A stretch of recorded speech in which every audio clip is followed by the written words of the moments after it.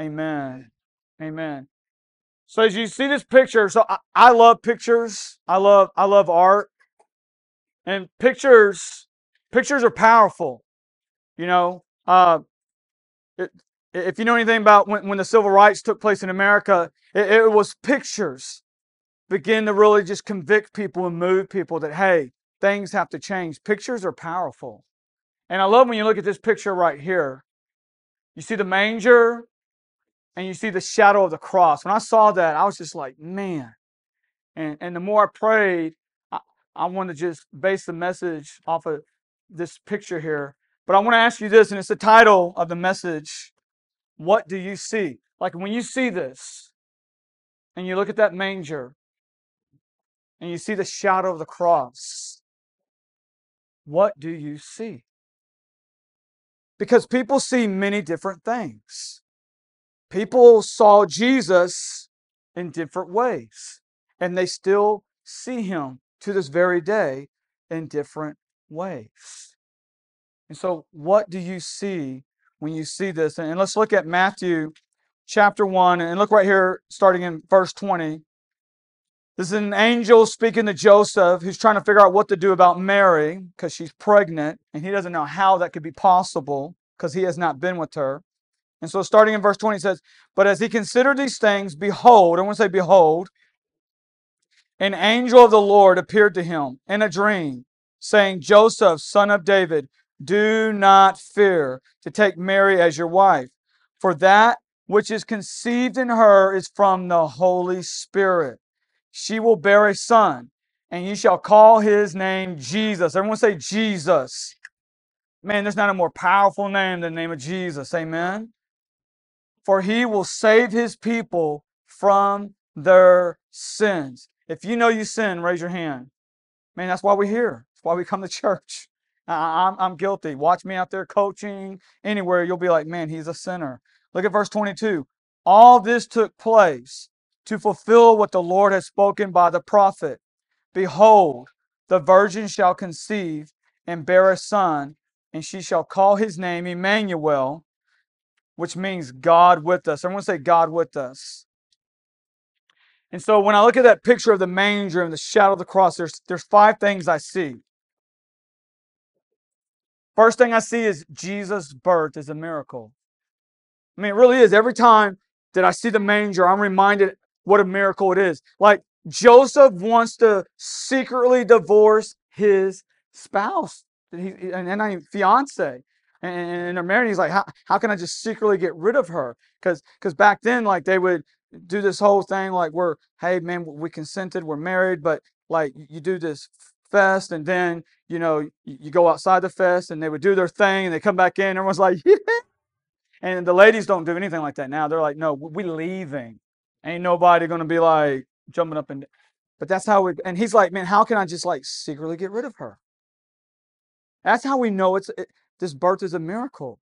Like Mary had never been with a man, and yet here she is pregnant. And the reason she's pregnant, and family, hear me on this. This is important.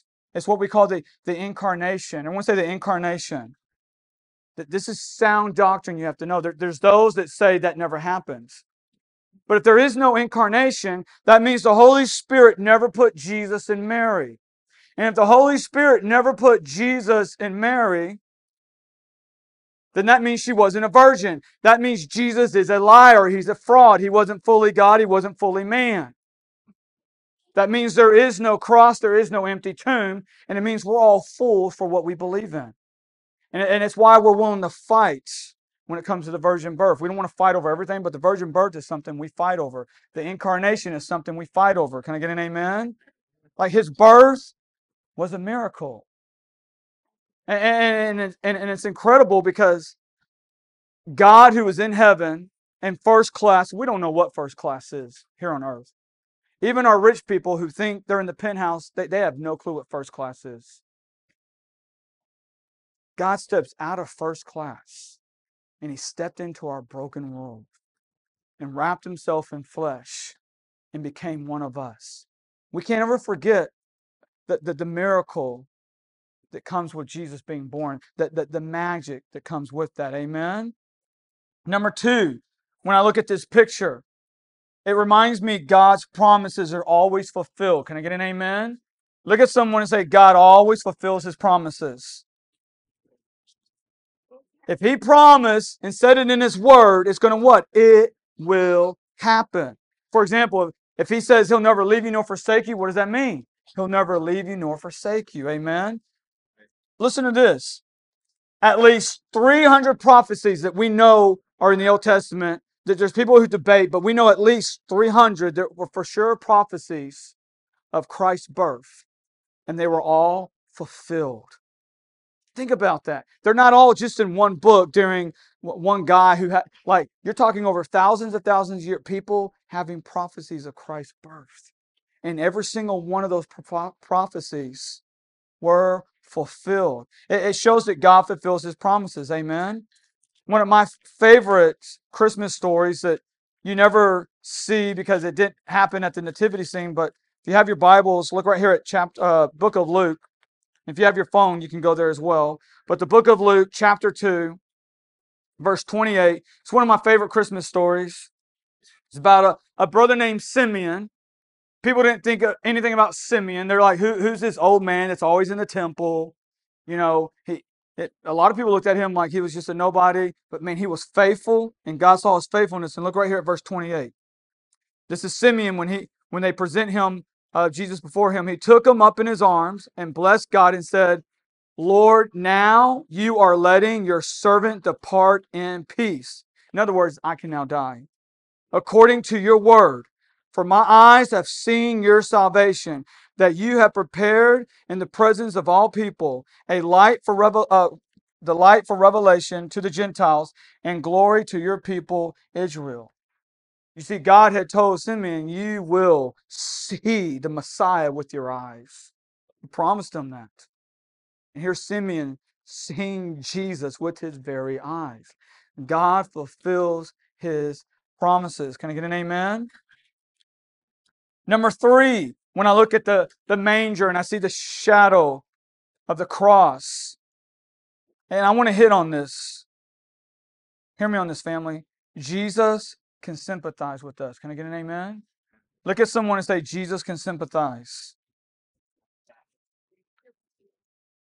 This has been a hard season for quite a bit of us. And to me, it's probably one of the most profound things about Jesus. I mean, if I can just be real right now, Jesus could have easily just came down at the age of 33 and said, yo, it's me. Take me out, put me on the cross. And he doesn't do that.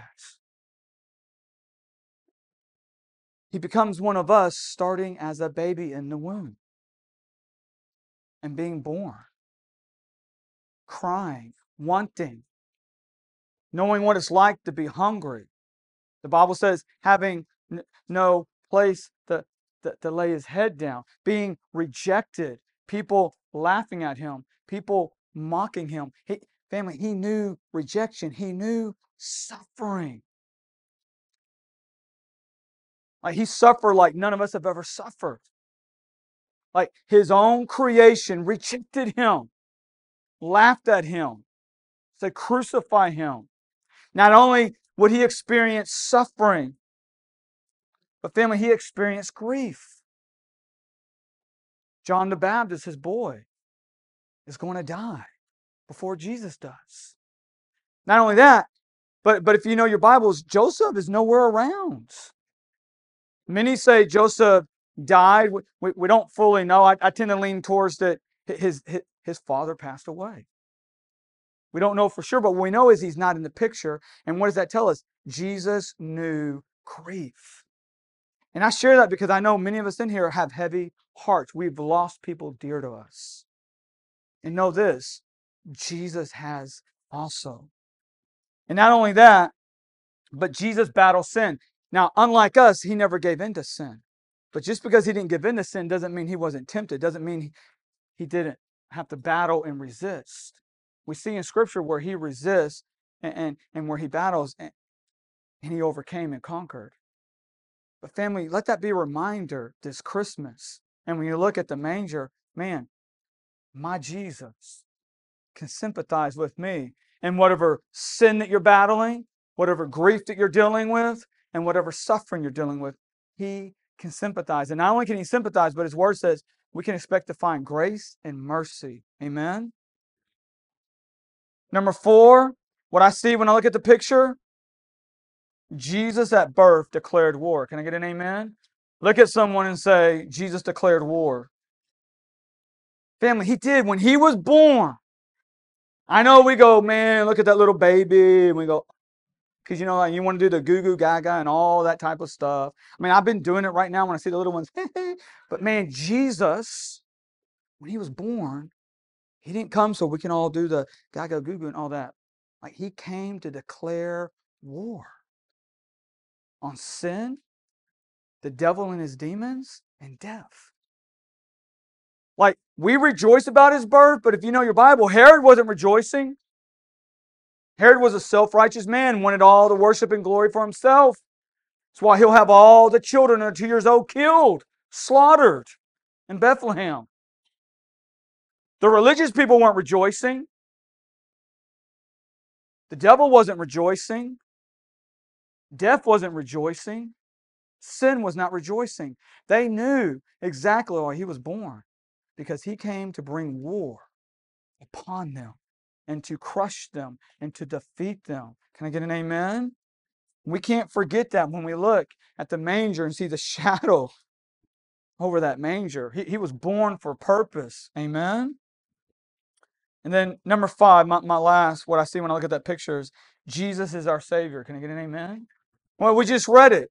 He was born to what? To save us from our sins. Like, he was born to die.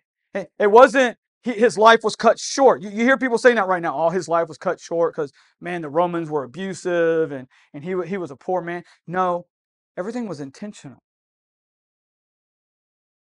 He knew the time to be born, and he knew the time to die. I mean, he could have easily stopped everything, called the angels down, put an end to the Roman Empire. The Roman Empire was no match for the Son of God. He was God himself. He could have ended the Roman Empire like many of the Jews wanted him to. His own followers wanted him to. But he knew more than his followers being set free from an abusive government.